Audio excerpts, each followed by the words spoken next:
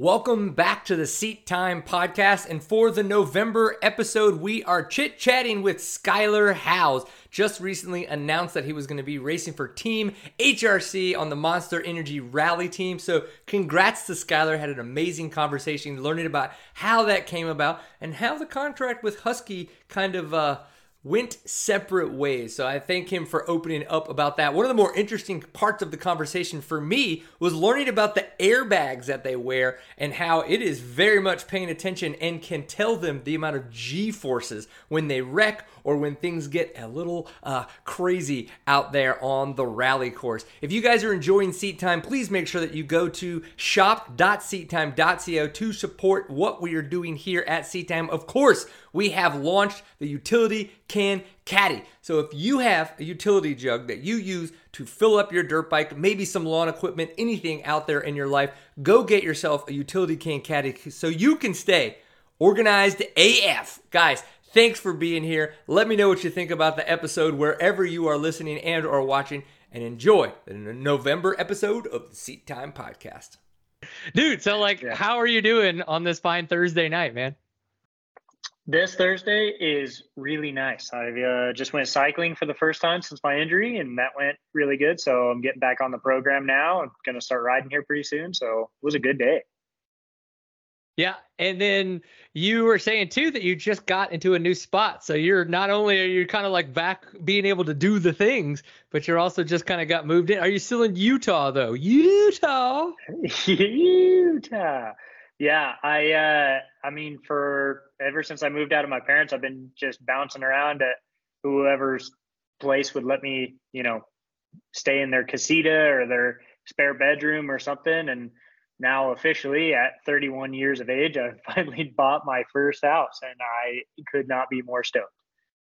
Congratulations, dude. Is it everything you hoped and dreamed? And more. I've never been this excited to spend all of my money ever. I love it. It is a weird feeling, isn't it, man? Yeah. But why did you choose what you chose there in Utah? You know what I mean? Like what kind of spot and all that jazz? So the area, like the neighborhood in the part of town that I live in is like the coolest spot ever. Every single kid around here is ripping some type of pit bike or, some electric scooter or a golf cart or something. Like kids are all over the place ripping. A bunch of kids built like into the side of the hill, like probably 3 blocks away, like these massive dirt jumps. So it's hell yeah. Yeah, it's like the perfect place. This is a place that I would have dreamed of as a kid, like growing up in. And the spot that I chose, I wasn't really planning on moving, especially before Dakar, but I was just scrolling through, looking at properties, just kind of wishing. And this place popped up. It's a brand new house and it has an RV garage. So like this massive garage, just perfect. And just a kind of smaller house, but on a good piece of property. And it is right back up against the hill that I ride out of. Like there's a little hard enduro zigzag trail that goes up and over the hill right behind my house now, and it takes me about 1.5 minutes to ride from my front door out to endless riding. So it's like the most perfect location for a rider ever. I'm stoked. Congratulations, sir. Congratulations. Yeah, now, did you mention the name of the town you're in, or are you keeping that secret so that nobody else moves there? No, dude, I would love to gatekeep St. George as much as possible because it's my hometown and I love it. But there are so many people moving here, specifically the side-by-sides, that are just absolutely hammering the desert. So all of like my favorite trails that I grew up with, out in the sand dunes and stuff are just getting absolutely hammered. But I can't be too mad because there's people out there enjoying the outdoors, and I'm happy about it.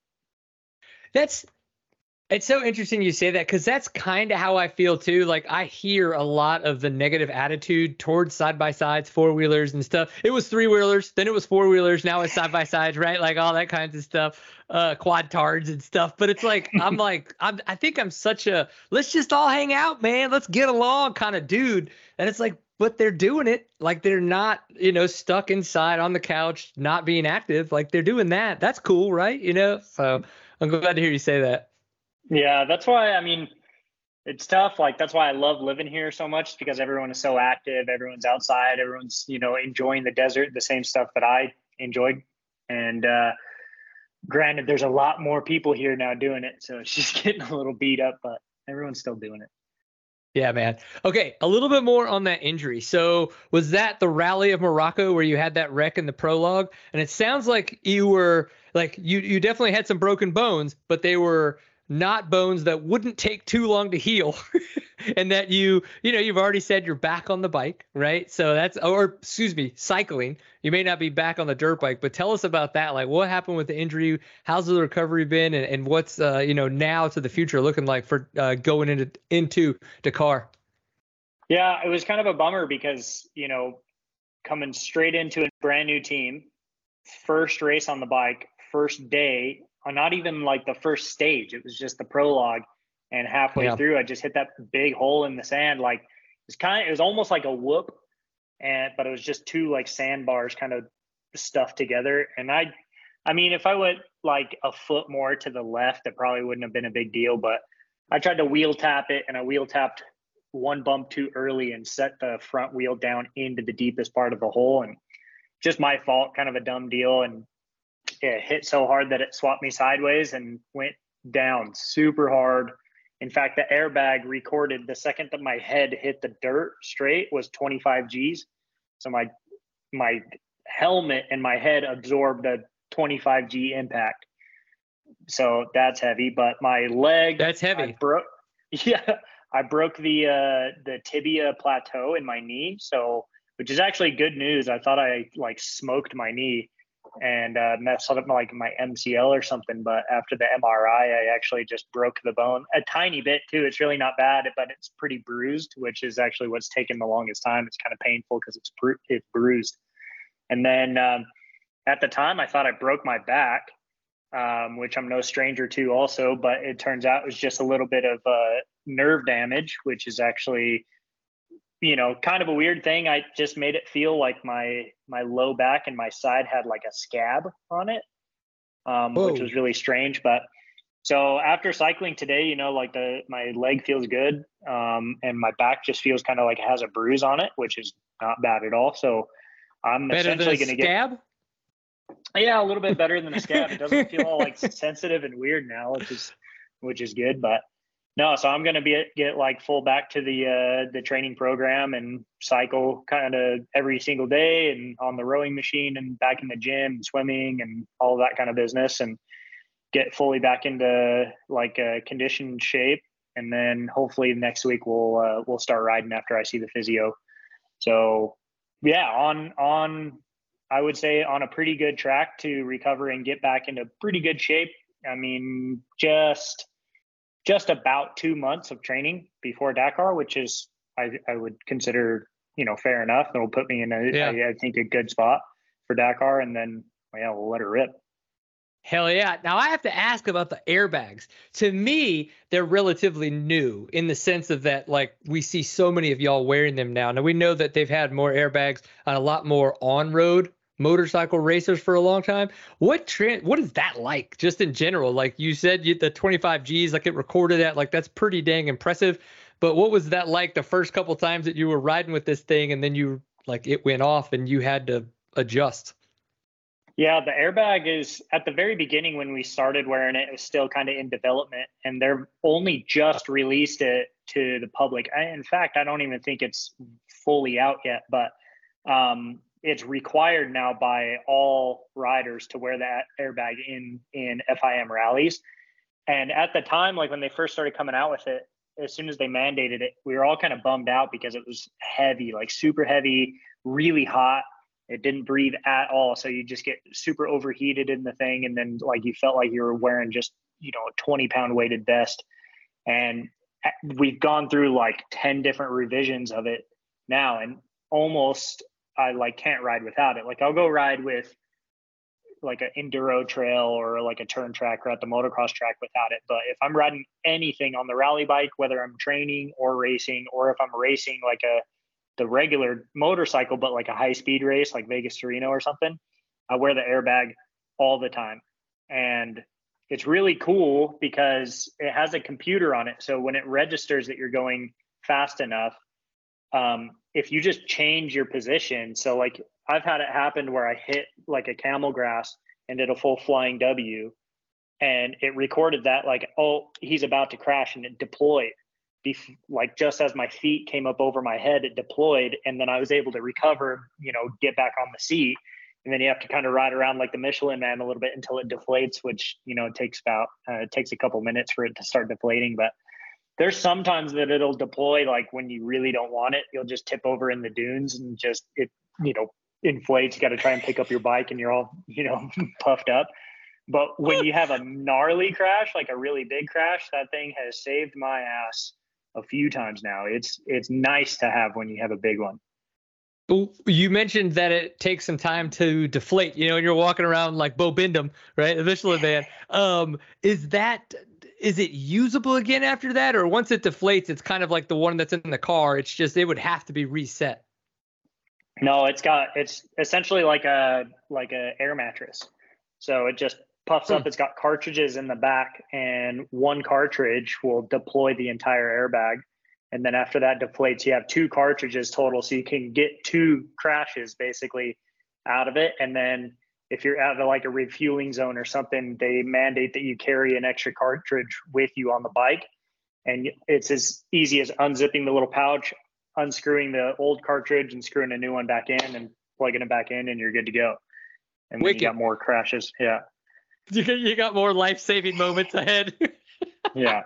Now, is there a automatic butt wipe monitor also that happens? It's like the airbag deployed. He probably needs to change his diaper also. Like, is that in the works yet? Shoot, dude. I don't know. I have to wear a condom catheter when I race rally, so maybe a diaper would be a good one. Oh, dude. Yeah. See, I've always wondered, like, did they just pee themselves? But you're like, yes, but it goes into a catch can, not just into your racewear. Yeah, there's some dudes out there that just pee. They have to come in every single day and do laundry because they pee the pants while they're while they're racing. But I don't know if I just got a small bladder, but I have to wear that condom catheter, or else I'd have to pee my pants like 5 times. Yeah, dumb question on that. Like, where does the catch bladder hang out? Is it something you just run the tube straight down, like on the outside of your boot, and it just goes straight to the ground.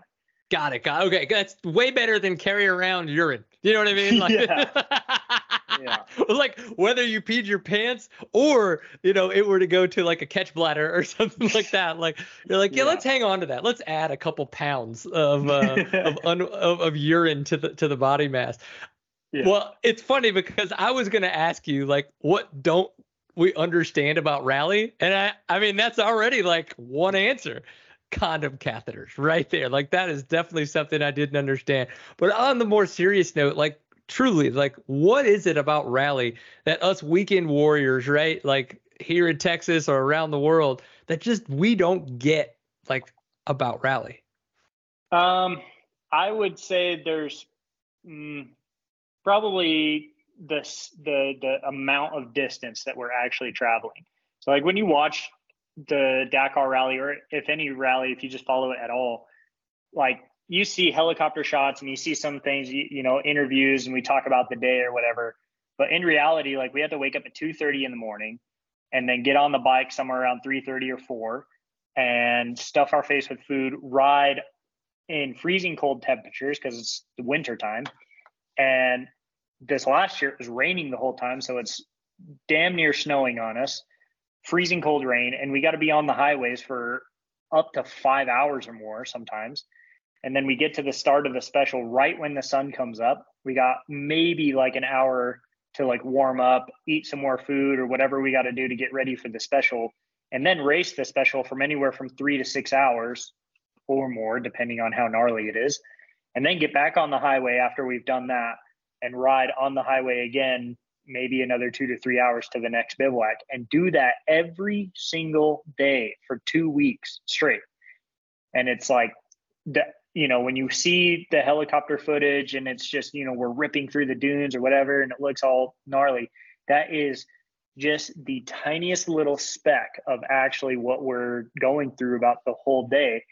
And there's so much stuff that happens throughout that day too. Like you have to dodge camels, or like the amount of butt pucker moments that you have, like hitting stuff, and you're, and just, it's like you're on edge all the time and you have to be so focused. And then there's the navigation. A lot of people don't, they think that we're following a GPS track or anything like that. And we have just a piece of paper with MapQuest style directions and a odometer and a compass that we got to follow. That's the best description I've ever heard of a rally book, by the way. Yeah, it literally is. Like MapQuest with hand drawings for every intersection. So do that.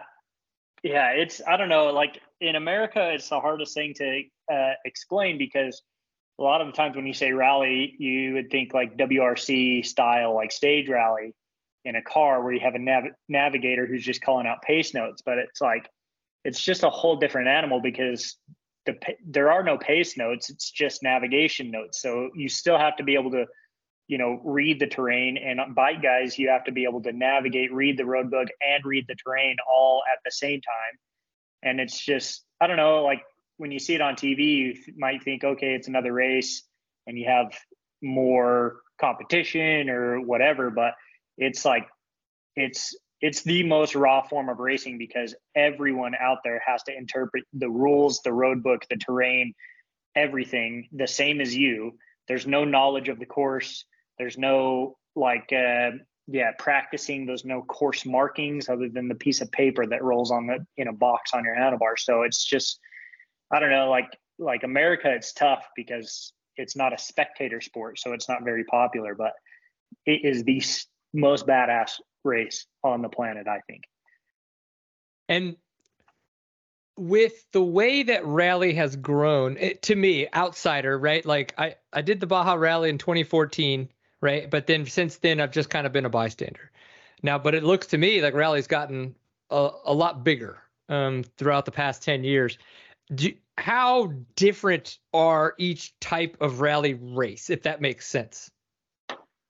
It's kind of similar these days, because we have Dakar, which is in Saudi Arabia, and then we have Abu Dhabi, which is almost in the exact same area in the empty quarter. So we had, I think, 4 or 5 days in the empty quarter this last year. And then 2 months later, we went to Abu Dhabi, and we had the exact same. I think we were like less than 20 miles away from the exact same place that we were racing in Dakar. So Abu Dhabi is very similar, but it's 100% dunes. So in Dakar, we go through the whole northern part of the country, and you get tons of rocks and mountains and a bunch of different variations. Abu Dhabi is just straight 100% dunes for a week. And then Morocco is way more destroyed than you would think it is. It's like really hammered terrain, very rocky, lots of broken riverbeds with just, jagged rocks, and just the terrain is hammered down there. It's actually one of my favorite races because of that, because you have to be able to like read the terrain in order to ride fast there. And then Sonora, obviously this year was on the calendar, and it just was such a bummer that one didn't really turn out because of the environmental group. They came in and blocked us from using the dunes. They said that the dunes should be protected, and they weren't going to allow us to race through there. So that was like set to be probably one of the best races on the entire calendar. And then in order to get around the dunes, they just had to take like dirt roads everywhere, and it was kind of straightforward, not really hard navigation, and just kind of a bummer. And so they took that one off the calendar because they can't go back to the dunes. So a bummer on that one. But what else is there? What else am I missing? So what about the Morocco one? Yeah, so Morocco is sick. Like that one I like the most, probably because I won there last year, but now it just totally bit me in the ass because I said, oh, you got to be able to read the terrain really good, and I'd read it wrong, and I paid the price. Yeah. But, no, Morocco is super cool. This next year they're going to replace Sonora with Spain and Portugal, which is cool because we're getting back to like a multi-country rally, which is very exciting. That was, I think, the hope with Dakar is to be able to go to the surrounding countries too, and kind of make like a Middle Eastern, like multi-country rally. And of course, politics get in the way, and we can't do any of that because people are dumb and can't get along. Yeah, it's like, guys, we just want to race dirt bikes. Like, we don't. We can't have that. We can't have that. Apparently. Well, what have you learned? If I remember correctly, I want to say it was 2019 was when you tried to do your fundraiser, or when you did your fundraiser and you got a chance to start really getting into rally. Like, what have you learned since you kind of got started, 5-6 years later, that you're like, holy shit, this is now what I know about rally, when back then I thought it was X, Y, and Z? Well, I think I came in at like a perfectly wrong timing, because now it looks like, a handful of the guys are retiring. And I also came in like thinking that if I had a halfway decent result, that I'd just get straight onto a factory ride, because that's all I've watched before is you got like an enduro racer or some type of desert racer or someone who had success. They went and they did decent in a couple stages, and they got straight onto a factory team, and then they groomed them into like, being a champion. So I'm like, all right, I won the Sonora Rally, got my free entry fee. I just got to go down there and like get a couple really good stage finishes and I'll be in. Well, it was directly like in the heat of everyone's career. So nobody's leaving. They don't have any open spots, and they're not going to add any new spots. So that was kind of a bummer, but I got super fortunate that Garrett Pouchet was, super interested in rally. So he essentially paid, I still had to fundraise and help his and my effort to go there. But, essentially like he paid for it. And so I got my first Dakar, which I hit a kid on a scooter and had to abandon on day 6 with a separated shoulder. And then the next year I got to go back 3 months after I broke my neck and had my neck fused. And Garrett made it possible to go back to that one as well. And that's when I finished 9th. And I had like some good stage finishes, but then again, still didn't matter. Stage finishes, top 10 overall result. No factory ride. Nobody's even interested. So I'm like, okay, that sucks. So then Garrett had a crash and it was left to me on my own. So that's when I like really went nuts with the fundraising and like sold all my bikes, sold everything I owned, sold all the t-shirts, and just went crazy fundraising. And essentially with the help of like, small businesses, local sponsors, and a ton of people like donating $100, $300, $1,000, whatever it might be, I was able to fundraise and go back. And then I did myself pretty good with that one, because I was like, all right, if I top 5, then I'll get big bonuses from some of these like bigger sponsors. And so when I did finish top 5, I was able to come home and have some money in the bank. So I wasn't like totally screwed if I didn't broke. Yeah. If I didn't get the factory ride, I'd at least be able to operate and go back and like get a, job and all that kind of business. So that after that, and learning what it took, like how much it took to actually pay my own privateer way to go and all of that, I don't know, it's a weird thing to say, like you want success earlier because then it becomes easier, but I definitely wouldn't have appreciated like, everything else that I have now. And it wouldn't have made me without the struggle, I wouldn't be the worker or have like the knowledge of mechanics and bike setup and all of that I do now. So going into the factory team, learning how to develop a bike, what it means to test triple clamps and pivot points and linkages and suspension and the ergonomics of the bike and how to like develop a winning machine. Like, I don't know, knowing what I know about how to operate a team, how to like fundraise, what it actually means to be in the team, what actually matters as far as like a resume and, how to get into that kind of stuff. I thought that I would help someone out and like be like their mentor and try to coach them into it. And then no matter how much, like me personally, I wanted to tell someone how to do it, because I was like, I learned the hard way. I had to learn all these lessons. I know what it takes now. Just do what I tell you to do. They're still going to make their own decisions and do it their own way, because obviously everyone thinks they got the right way and they got it figured out.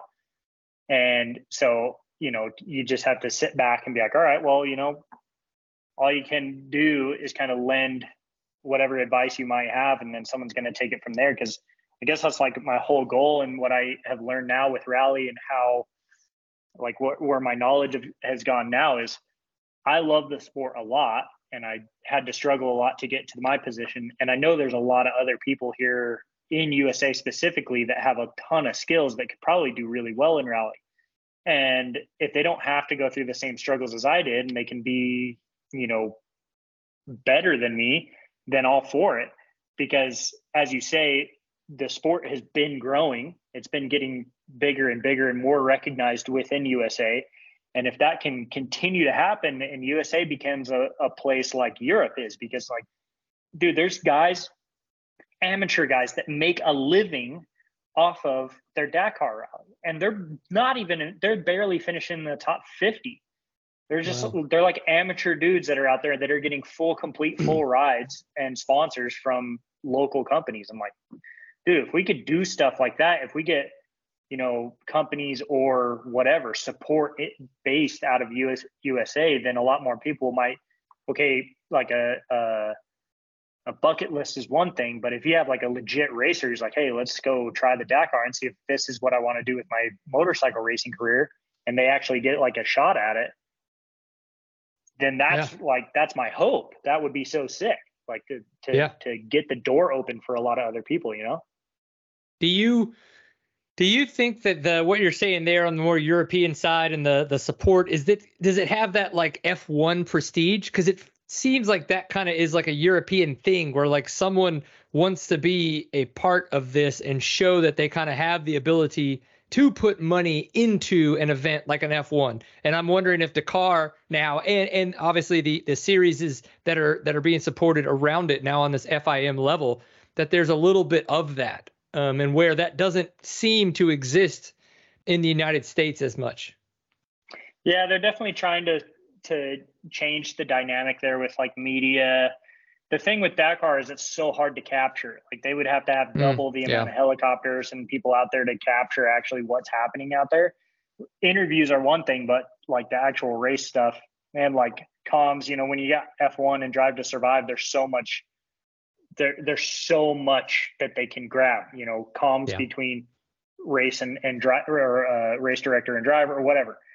And in Dakar, it's really hard to capture all of that. So it's like they've been trying to do a really good job of boosting all of that. And I know that some teams, obviously, you have the KTM group that they're really big into MotoGP now.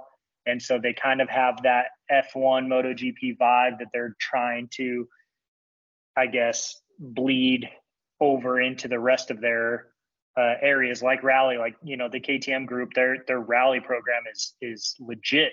Their trucks are super clean and nice. Their pit area is super clean and nice, and then you have Honda and Monster Energy and like where they're taking that, and what obviously like Honda is such Honda has a Formula One program. So it's like, there's so much technology that can be shared. And so it's like you have different teams from different backgrounds that are bringing their own type of flair into it. And it would be such an awesome thing. I mean, they could make an entire series, right? Like a TV series out of one race.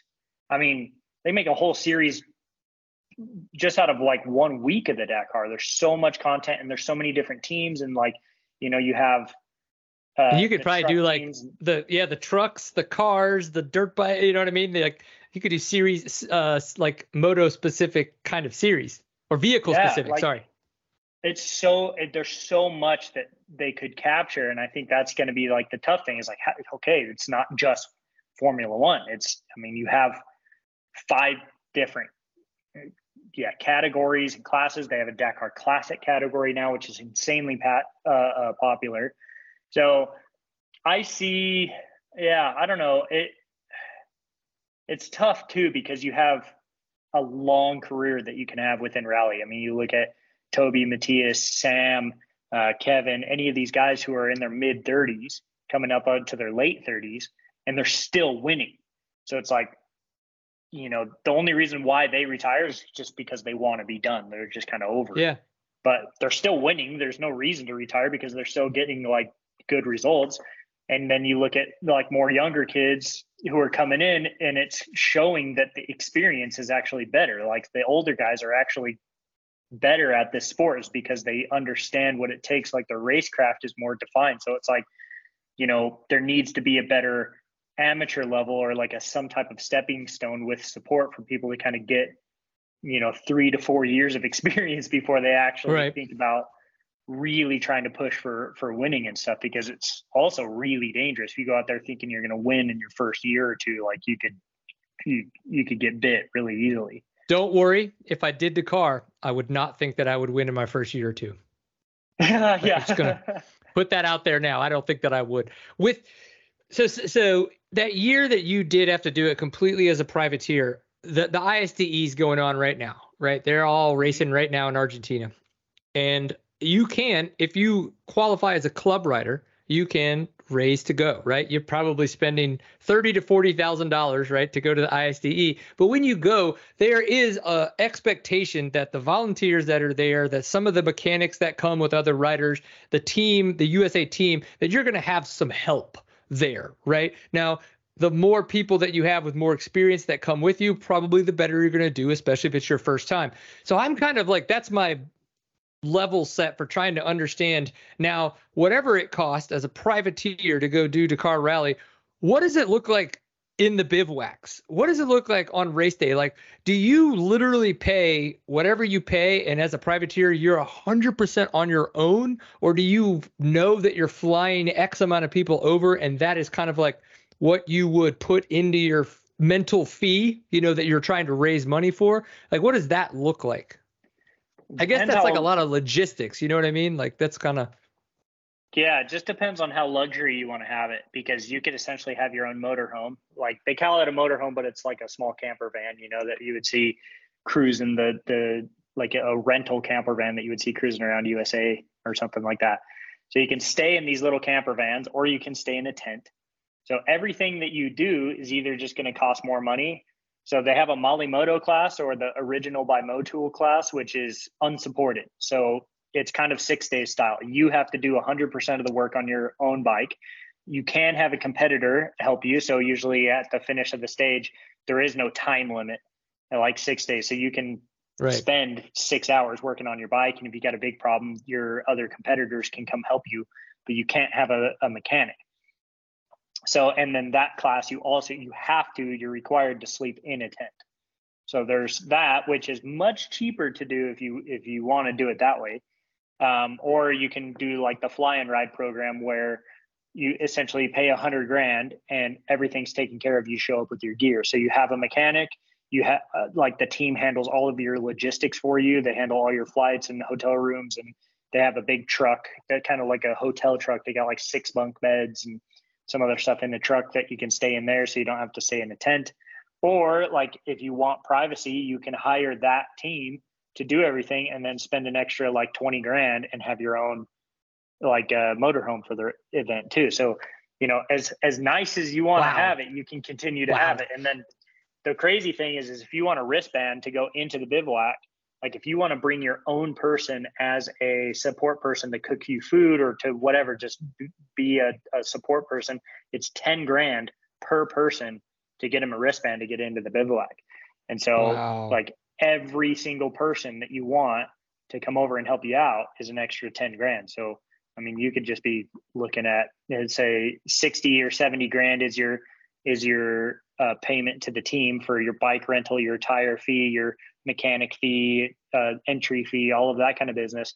And then you got an extra 20 for your motor home and an extra 10 for your support person. And like, it can just keep going up and up and up and up and up. So, and then you mentioned the parks thing, like say you're on the tent program, right? Where you're the mechanic, like more 6 days and stuff like that. Like, how does one plan? You mentioned the tire fee in there. So is it one of those things where you don't need to bring your own tires because you're just like paying somebody organizationally that's like, okay, I'm getting tires from these people. And then like, but what about parts, right? You're going to be on a Honda, but you're a privateer. Like, do you literally just have to bring any extra parts that you think you would need? Like, you know what I mean? Like, how does one logistically start to think about that? Yeah, the Molimoto class is gnarly because they give you a tote, just like they call it a flight box, airplane box. And whatever you need, including your tent and sleeping bag and spare clothes, has to be able to fit in this airplane box. So whatever tools you need, whatever spare parts you need and all of that, it's been much, much nicer since they've been into Saudi Arabia, because Motul puts in, they bring all of your fluids, oils, and all of that. They have tools that you can use to work on there in the bivouac. BFG is there that they have a tire service. So once your wheel is off the bike, it's no longer considered part of the bike. So you can actually take your wheel off and go and bring it to the BFG guys and have them change your tire for you. What a loophole. Are you kidding Yeah. me? That is amazing. Where is that at the ISCE? Right. Yeah. So yeah, there's ways to do it and to spend money. Like, for instance, if you were going to spend, say, 80 to 100 grand for like a full service team at the Dakar, it might only cost you like maybe 50 to do it like Molimoto style. Because when you think about it, to stop yourself from working so much, you go like 2 days minimum on oil. You go like 2 to 3 days on a set of tires, because Molimoto, you're also not trying to win. So you're like much easier on the throttle. You're going to be much more easy on the equipment. If you don't crash, then there's no like repairing that you have to do to the bike. So when you come in, you can just essentially change the air filter, look over the bike, and then go straight to sleep and just kind of recover if you want. So there's definitely a system and a way to do it Molimoto style. And then if you got the team, you got your mechanic that's his job is to stay up all night fixing your bike. So you can, go all out if you want, depending on how much your body can take and if you're breaking parts and, how much the bike can take too. So. Yeah, it really does interest me. I had a ton of fun doing the Baja Rally, and my dad and I went to somewhere in Nevada with Ico at the time, Dave. Oh, I can't remember his name. And but I loved it because I grew up timekeeping enduro, and it was like enduro on steroids. The concept and everything, like super. You had to not only be paying attention to the terrain, but to your point, you had to navigate. You know what I mean? Right. And I just loved it. But before I start talking and start asking questions about Honda and all that kinds of things, I rabbit hole like a mother when it comes to nutrition. And like you just said, like you're out there, you're up at 2:30, you know what I mean? Like the day starts then. You may not be in bed till 11, kind of a thing. Like, how do y'all treat nutrition and hydration, right? When you're off the bikes, on the bikes, you know what I mean? Yeah, it's kind of funny because when you look at guys who have really good results at the Dakar, they're always bigger, kind of fluffy, chubby looking dudes. Like Toby is not your definition of like a Greek god chiseled freaking buff dude. He's just a big guy. Same with Ricky, same with myself, any of the Adrian, he's like, we're all just big dudes. And so we can kind of bank on that for our nutrition. So your energy. Yeah. Yeah. So I have, carbo mix and a hydration mix in my hydration pack, every day. And I drink about 3 liters. And then I carry like energy gels, something like the goo gel. And then I have like gummy bears. I started doing like an energy block, which is kind of nice because it's just a bigger, gooey thing. So it's kind of nice. And then I have like whatever granola bar is wet enough that I can actually chew it, because it's hard for me to chew any type of deal. Like you just kind of smack it down. And then applesauce, like those like children applesauce packets, the squeeze packs, those are my favorite things. So I'll take like 2 or 3 of those, and then whatever else I can stuff in there. But at 2 a.m., they have bivouac food. They have breakfast ready. So you can go over there and grab like some, cafe style or a buffet style breakfast, which is some like wet eggs or maybe like an oatmeal and just some kind of weird thing. Stuff that down, get like yogurt and granola if you can. And then as soon as you come in back at the bivouac, they serve pasta all day. So you could actually at 3 o'clock in the morning eat a bowl of pasta if you wanted to. Nice. So I usually, as soon as I get back in, I'll eat a bowl of pasta, shower. The team has a physio, so I get some like physio and massage work now, which is that's a massive bonus. Yeah. And then dinner, which the bivouac, the organization supply dinner there too. So everything's all kind of dialed in, and then go to sleep. So This last year I was able to get to sleep like before 10 o'clock almost every day, which was pretty nice. So I actually got some pretty good rest. What do you think calorically? How much calories are you able to ingest? You're burning probably 15,000 a day. You know what I mean? Like, I can burn think, anywhere. Like you're saying about the bigger guys, since you have so much. Let's just say you're fluffier, right? You're carrying a little bit more fat on your person. Like your body's breaking that down, turning that into glucose, putting that in your bloodstream, and that's where some of your energy can come from. And I think that you would probably lose a lot of weight from start to finish because of that. And it's not just water weight, it's actually your body breaking itself down for energy. Yeah. So the first Dakar, I lost like almost 12 pounds. Yeah. I lost a ton of weight. And then slowly I've been able to figure out how to like eat enough. So this last Dakar, I actually did pretty good. I only lost like less than 5 pounds while I was over there, which is kind of nice.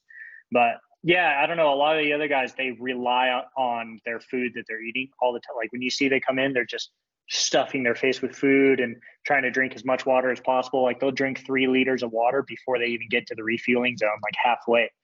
And then you got Toby who comes in and he drinks 1 water bottle and he's only got like less than a liter of water in his hydration pack that he's carried with him that he hasn't even really drank.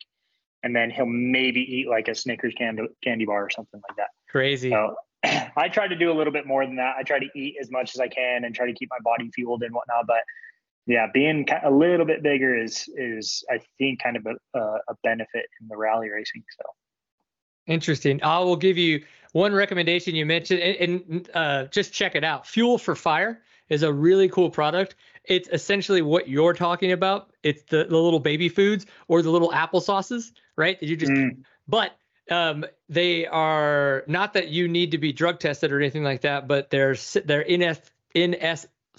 NSF Sports certified. So if you're in a sport where you need to be drug tested, you could take that for sure and not have any issues. But there are ones where they add protein and other things. So if you're looking for a different mix of your macronutrients than just straight carbs, it's a great resource to look into. It's called Fuel for Fire. So just thought to throw that out there, and maybe future sponsor, right? You know, you reach out and be like, look what we're doing. I'd love to use your product. It's for 2 weeks in Dakar.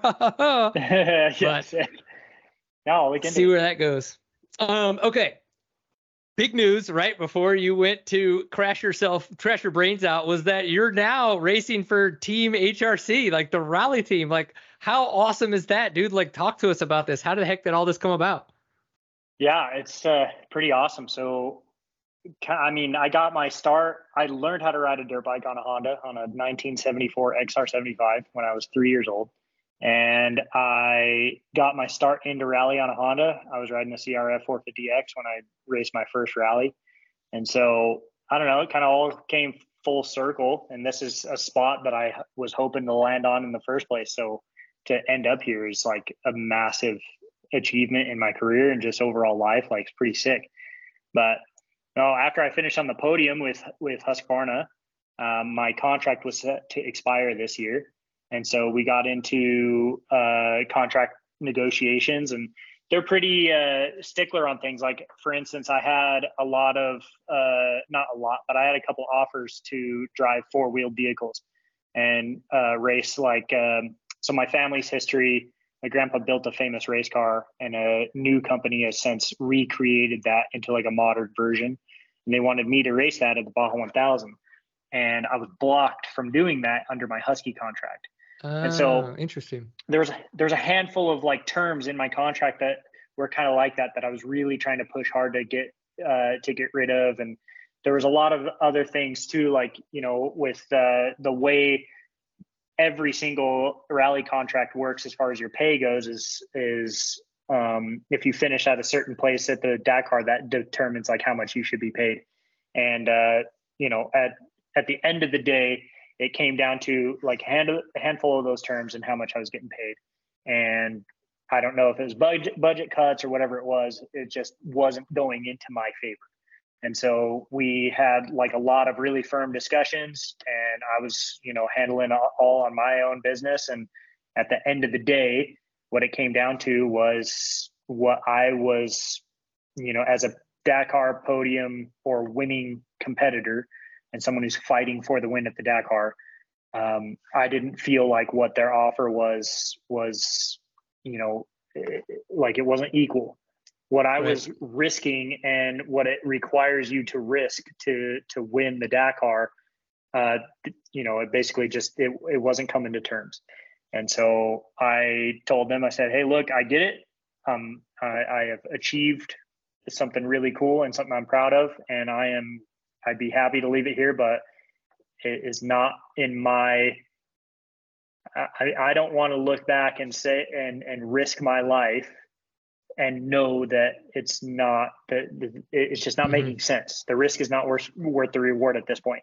I've already sacrificed so much to get to this point. I don't want to continue to sacrifice. And it's strange to say that, to have a factory ride and then to still say that. Yeah. But I understand where you're coming from. Yeah. Yeah, the pressure and the expectation and all of that kind of stuff that comes with factory ride, it just, it wasn't making sense to me. And so I told him, I just said, hey, look, I appreciate your opportunity, and this has been, an awesome ride. And I feel like I've been a great ambassador for the company, but if we can't come to terms on this, all I ask is that we shake hands and we move in different directions. And there was a lot of, back and forth and some turmoil and stuff, but at the end of the day, that's what happened. They said, hey, look, thank you, but we're going to have to shake hands and move different directions. So, and at that time, then I have an agent now. And so I hit up my agent. I said, hey, dude, I'm free. I'm a free agent now. I'm looking. I don't really have like a direction. I don't really know where I'm going to go here. Like, what can we do? And then, I got a phone call from Honda, and the deal went super quick from there. And so I got an opportunity to continue on with my career and continue to try and go for my goals and stuff. So with that, now I signed a deal that, for the foreseeable future. And I'll be able to continue racing at Dakar and shoot for that. Plus I have some freedom now that I can take those opportunities and go race some 4-wheeled stuff. And as the direction that Toby's going to, at the end of a 2-wheel career, you always want to go into a 4-wheel career too. And so to have that opportunity to be able to get some sort of resume and hopefully have some type of career in 4-wheels afterwards would be, ideal. So to have that opportunity now is going to be sick. Yeah, that's awesome, dude. We did have a question from Instagram that was like, how hard has it been adjusting to the Honda, and what's the biggest difference?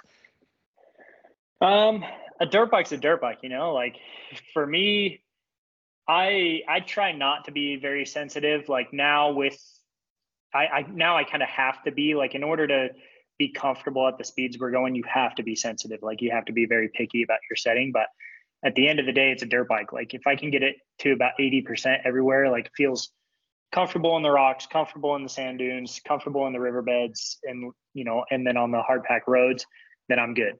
And so it took me, I think, maybe 2 hours of testing, and I was comfortable on the Honda. And wow. I've grown up also on a Japanese bike. I learned how to ride on the Honda. I went from Kawasaki to Yamaha back to Honda. And I've always been kind of on a Japanese bike. And so to hop on the Honda, I felt kind of right at home. I was actually super stoked at how comfortable I felt right away. And every change I made was always in a better direction. So it's cool because, I moved directly from developing a bike under the KTM brand, and then now moving over onto the Honda side to develop a new bike as well. And so to take all this knowledge that I've learned over the course of the last couple of years and be able to have my feeling, be able to put my feeling out into words and actually make the changes. Okay, because it's, if you talk to anyone about suspension setting and hey, the bike's kicking. How is it kicking? Is it going up and down? Is it going side to side? Is it going this, whatever? And instead of saying, hey, the bike's kicking, come in and be actually, what I think we should do is I think we should take 3 clickers out of the rebound, or I think we should, add 3 clickers to the rebound, and just make suggestions like that. Hey, the bike is moving like this. I think we should change this. All of that has been really nice. But I don't know. I spent some good years on an Austrian bike, and I got comfortable there, and we did really good work. But I feel at home on the Honda. Like this thing feels nice. So it's been a quick, easy adjustment that now I have time also to make further adjustments and even get more comfortable, which is a good feeling. That's cool. With another question from Instagram, it's like we're seeing more manufacturers putting out rally bikes.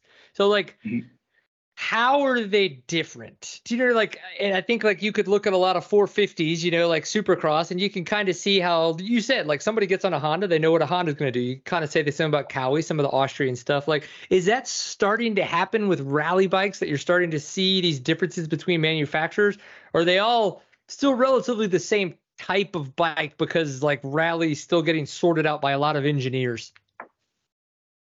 Yeah, that's actually a really good question. So there's a lot of like third-party companies that make rally kits for bikes. And what I've seen is to make a standard off-road bike or a motocross bike and turn that into a rally bike, it really throws off the ergonomics, because a lot of people think that when you are, you know, when you're adding stuff to the bike, that that's all you're doing. But in reality, like when we develop bikes, we're testing swing arm lengths, linkage ratios, the height of suspension, like the ride height of everything, you know, the flex, the triple clamp flexing and offset.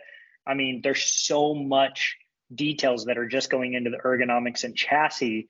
When you add 34 liters of fuel, it can completely change the entire bike. And so to take, say, like a KTM 500 or a Honda 450X and just throw big tanks on it and a rally tower and go, yep, I got a rally bike now. It's not really that simple. Like it takes a lot of different other really key things to make it work good. Now, I'm not saying that the average rider can't do that and go and have a great time, but if you're really trying to like push the envelope and like race and race heavy, you know, to the proper setup of the bike, it really matters. Now with Honda, they don't produce a customer 450 rally bike. So our race bike is 100% works custom. Like everything is handmade perfectly, exactly how I want it. You know, like they come out and they have their bike that's developed, but as far as like setup and suspension and, you know, foot peg placement and all of this is like perfect to how I want it. And, you know, with the KTM group, they have a customer rally bike. And so essentially their job or what their vision is to take a customer based rally bike and be able to like put it under a factory rider. Right. So they're trying to take that same base and make, you know, essentially a really nice race bike off of that customer bike. And so, yeah, there's some key differences there between the two manufacturers as far as like what type of product they're producing and what they're going to like try and race with and stuff. But yeah, as far as like manufacturers building rally bikes and how different they are, like that's tough because yeah, they're both still based off of like, you know, their dirt bikes that they have manufactured. But as far as like being like a customer trying to like just take a regular motocross bike or off-road bike and turn it into a rally bike themselves, like it's a lot. It would take a lot. Well, I can even just like what you say, like if you conceptually think about it, you take your bike, okay, well, not only do you have a bigger tank in the front, well, you actually have a bigger tank in the back, right? And that's why you guys now have the exhaust has now moved back down below so that you could fit the bigger gas tank in the back. And then you add the tower, obviously, like just that alone, you know, if you did those kinds of things, probably to what you're saying, like a production frame, I mean, that bike probably would handle like shit. Like, you know, like, and so then there's the thing to your point that it's like, well, now is it triple clamps? Is it suspension tuning? Is it the things you mentioned from the rear part of the bike? And the answer is probably yes and. Like it's not, it's unfortunately not like you said, it's at that point, it's not just a kit anymore. You really have to fine tune for the rider. So I can see how that could be a little difficult to figure out. Well, I'm glad you've Yeah. got team HRC behind you though now to keep pushing with it. I did have to ask though, for those that still have amazing mustaches like you do and that are looking for products, what should they go look for? Dude, I don't know, man. This is just genetics right here. There's no product in this thing. I Well, just get the out of problem the shower, is not give it a little everyone. flip. You're not going to be able to mate with everybody that wants to have such a good looking mustache. So. Yeah. Yeah. No, I don't know, dude. Like the hard thing is once it starts getting long, like how to trim it up right. I'm going for the whole like you know, cowboy type of deal, but Yeah. we'll see. Well, dude, I know I don't want to take too much more of your time, but in the long run, like, what did I miss? What are other things maybe that are just on that you didn't get a chance to share, or that it just hasn't come out to be able to talk about and stuff like that? No, I don't know. I think actually that's probably the most in depth that I've gone in about my contract stuff. Like I obviously want to stay respectful and Oh yeah, all of that about the whole contract thing. So that's kind of cool to be able to talk about that a little bit more in depth and whatnot. But no, I think as far as like my whole program and all of that and where things are at, I think, yeah, with my career, I've made like a really good move here and I'm happy where I'm at now. And I was happy there too, but like this was a really good step in my career and happy to have made that. And I don't know, I'm stoked to be able to recover from these injuries. And yeah, I know that rally racing's a bit high speed and dangerous and stuff, but to be able to recover and go back and keep trying to put USA more and more on the map and get more people out here racing. I think that's the whole goal and dream of this whole thing. So stoked to be able to talk about it. Thanks. that's awesome, dude. Well, obviously, I appreciate your time and all the information that you share with us. So thank you very much. Cool. Thanks for having me on, dude. What did you guys think? What was some of the most interesting points that you took away from what Skyler Howes was telling us about all of the rally racing that he's been doing, getting himself into, and now making it onto one of the top factory teams racing rally around the world? Again, the airbag is super interesting to me, but bike setup and how what they're doing at Honda is such a factory works effort, where something like KTM is they're trying to sell a rally bike to consumers, so they're taking that bike and then building it up to be essentially what could be works from there. And the two different dynamics that are going on for the two different manufacturers of these rally bikes. Obviously, other manufacturers have it interesting as well. The nutrition part is interesting to me as well, and I know you guys know that I like to dive into that as well. So hit the comments with any questions that you might have. Obviously, what was it that you thought was interesting, and other racers and riders that you'd like me to eventually chat with on the Seat Time podcast.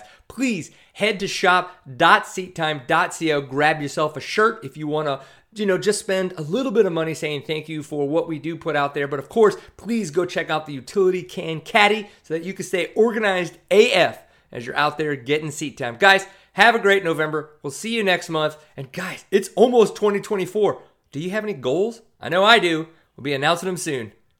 Enjoy getting seat time.